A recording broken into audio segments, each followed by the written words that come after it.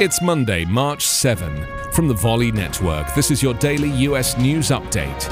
I'm Anthony Davis. From the earliest days of his first presidential campaign, Donald Trump aggressively challenged the pillars of Republican foreign policy that defined the party since World War II. He mocked John McCain's capture during the Vietnam War, validated autocrats with his platitudes, questioned long-time military and security alliances, and embraced an isolationist worldview. And to the horror of many GOP leaders at the time, it worked, resonating with voters who believed in part that a bipartisan establishment in Washington had brokered trade deals that hurt American workers and recklessly stumbled into so-called forever wars.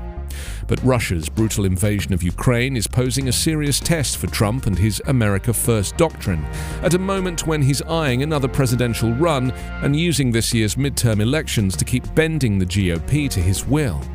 He's largely alone in his sustained praise of Russian President Vladimir Putin as smart, an assessment he reiterated last week during speeches to donors and conservative activists.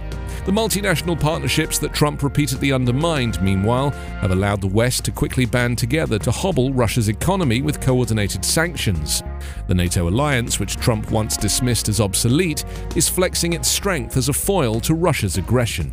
It's unclear whether the Western unity that has taken hold against Russia can be sustained if the war escalates, expands beyond Ukraine, or drags on indefinitely. And after 2 decades of US foreign policy failures, many Americans are approaching the moment with caution.